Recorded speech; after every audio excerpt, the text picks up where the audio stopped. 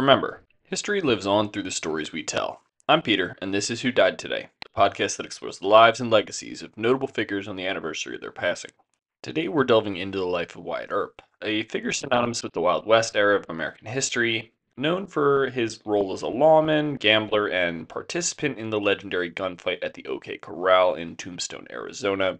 Earp's life story has become a blend of facts and folklore, contributing to the mythic status of the American Old West. His life, marked by various escapades, controversies, and adventures, has inspired numerous books, films, and television shows. Today marks the 95th anniversary of his passing. So, without any further ado, let's explore the rugged and storied life of Wyatt Earp.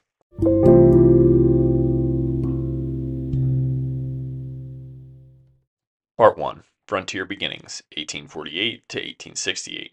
Wyatt Barry Stapp Earp was born into a world of frontier challenges and opportunities on March 19, 1848, in Monmouth, Illinois. His parents, Nicholas Earp and Virginia Ann Kuski, were part of the westward migration of Americans seeking new lives in the burgeoning frontiers. Nicholas was a farmer and a copper, and his experience in the Mexican American War profoundly shaped the values he passed to his children. Wyatt was the third of Nicholas and Virginia's five sons, growing up in a household that valued hard work, justice, and family loyalty. These early years were marked by frequent moves as Nicholas sought better opportunities for his family.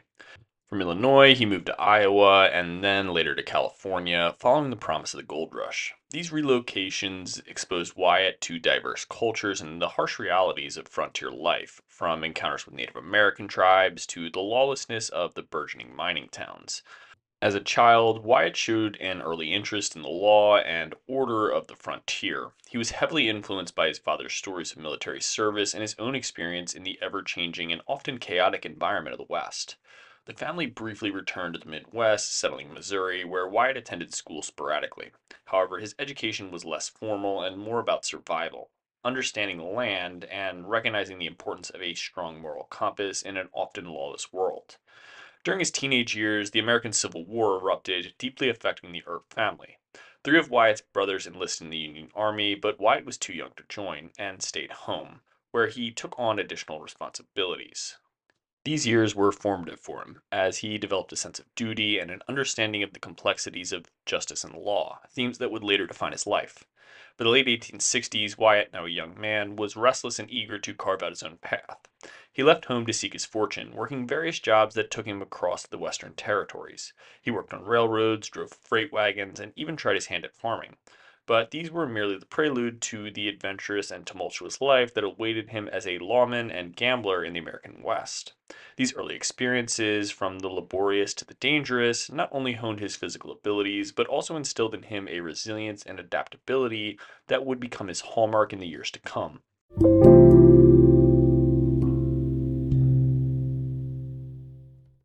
Part 2, Lawman and Gambler, 1869 to 1879.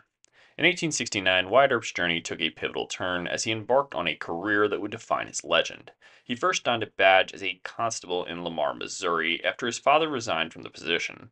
Wyatt's tenure in law enforcement, however, was not without its controversies. His first brush with the law came when he was accused of embezzling school funds, a charge that he denied, but which tarnished his early career as a lawman. Despite a setback, Wyatt's inclination towards law enforcement did not wane. He ventured westward to Kansas, where he found work as a lawman in various burgeoning towns. In Wichita, he served as a police officer, establishing a reputation for being tough but fair.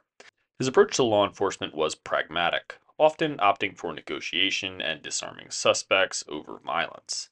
However, Wyatt was not adverse to using force when necessary, and his resolve in the face of danger quickly became legendary.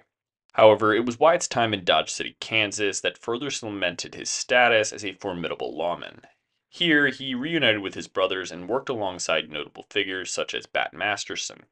Dodge City was a tumultuous town, known for its rowdy saloons and frequent gunfights. Wyatt's role as an assistant marshal demanded a delicate balance between enforcing the law and navigating the complex social dynamics of a frontier town. His tenure in Dodge City was marked by several notable incidents, including the arrest of a notorious outlaw, Dave Rutabaga, showcasing his bravery and commitment to justice.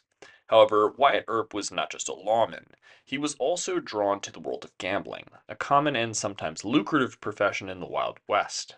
His skills at the card table were well known, and he frequented many saloons and gambling houses. This duality of lawman and gambler was not uncommon in the Old West, where the lines between legality and criminality were often blurred. Wyatt's involvement in gambling also introduced him to a network of contacts, both reputable and unsavory, which would play significant roles in his later life. During this period, Wyatt's personal life also saw developments. He had a series of relationships, including a tumultuous marriage to Aurelia Sutherland, who tragically died shortly after their wedding. The loss of Aurelia was a profound blow to Wyatt, and it added a layer of personal tragedy to his already complex character.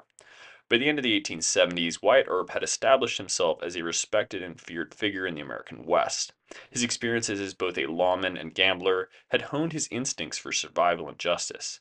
These years were a prelude to the even more turbulent and legendary times that awaited him in Tombstone, Arizona, where his actions would etch his name in the annals of American folklore.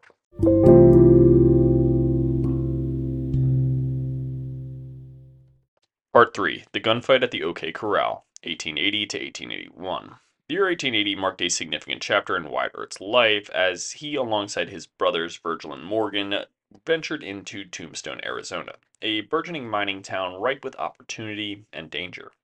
Tombstone was a microcosm of the American frontier, attracting a mix of prospectors, entrepreneurs, outlaws, and gunslingers. The Earp brothers initially sought their fortunes through mining and business ventures, but their paths inevitably led them back to law enforcement. Virgil Earp, as the town marshal, deputized his brothers, including Wyatt, recognizing their experience and the need for strong lawmen in a town rife with conflict. Tombstone was plagued by a faction of outlaws known as the Cowboys, notorious for cattle rustling, robbery, and just general violence. The tension between the Earps and the Cowboys escalated over time, fueled by legal disputes, personal grudges, and the chaotic nature of frontier justice. Wyatt Earp's role as deputy marshal in Tombstone was marked by a rigid sense of justice and a willingness to confront lawlessness. However, his actions and those of his brothers were often viewed with suspicion and controversy. Accusations of overstepping their authority and personal vendettas were not uncommon, adding complexity to their roles as lawmen in a town where the lines between right and wrong were often blurred. The climax of these tensions came on October 26, 1881, in the form of the infamous gunfight at the OK Corral. This shootout, which lasted mere seconds, resulted in the deaths of three cowboys and cemented the Earp brothers' place in legend. The gunfight was a result of a complex web of local politics, personal feuds, and the broader struggle for control in the rapidly evolving American West. The aftermath of the gunfight was as significant as the event itself. The Earps and their close friend, Doc Holliday, were charged with murder, lending to a highly publicized trial. The trial concluded with their acquittal, but the debate over their actions and the legitimacy of their claims of self defense continued to stir controversy. The gunfight and subsequent events led to further violence, including the attempted assassination of Virgil and the killing of Morgan Earp. These events plunged Wyatt into a vendetta ride, a quest for revenge against those he held responsible for attacking his brothers. This period of Wyatt's life was marked by a departure from his role as a lawman and saw him take justice into his own hands, further entrenching his status as a legendary figure in the American West. The events in Tombstone and the gunfight at the OK Corral became symbolic of the broader struggles of law and order in the American frontier. Wyatt Earp, through his actions during this period, emerged as a complex figure, a man who walked the fine line between heroism and vigilantism, embodying the contradictions and challenges of bringing justice to a wild and untamed land.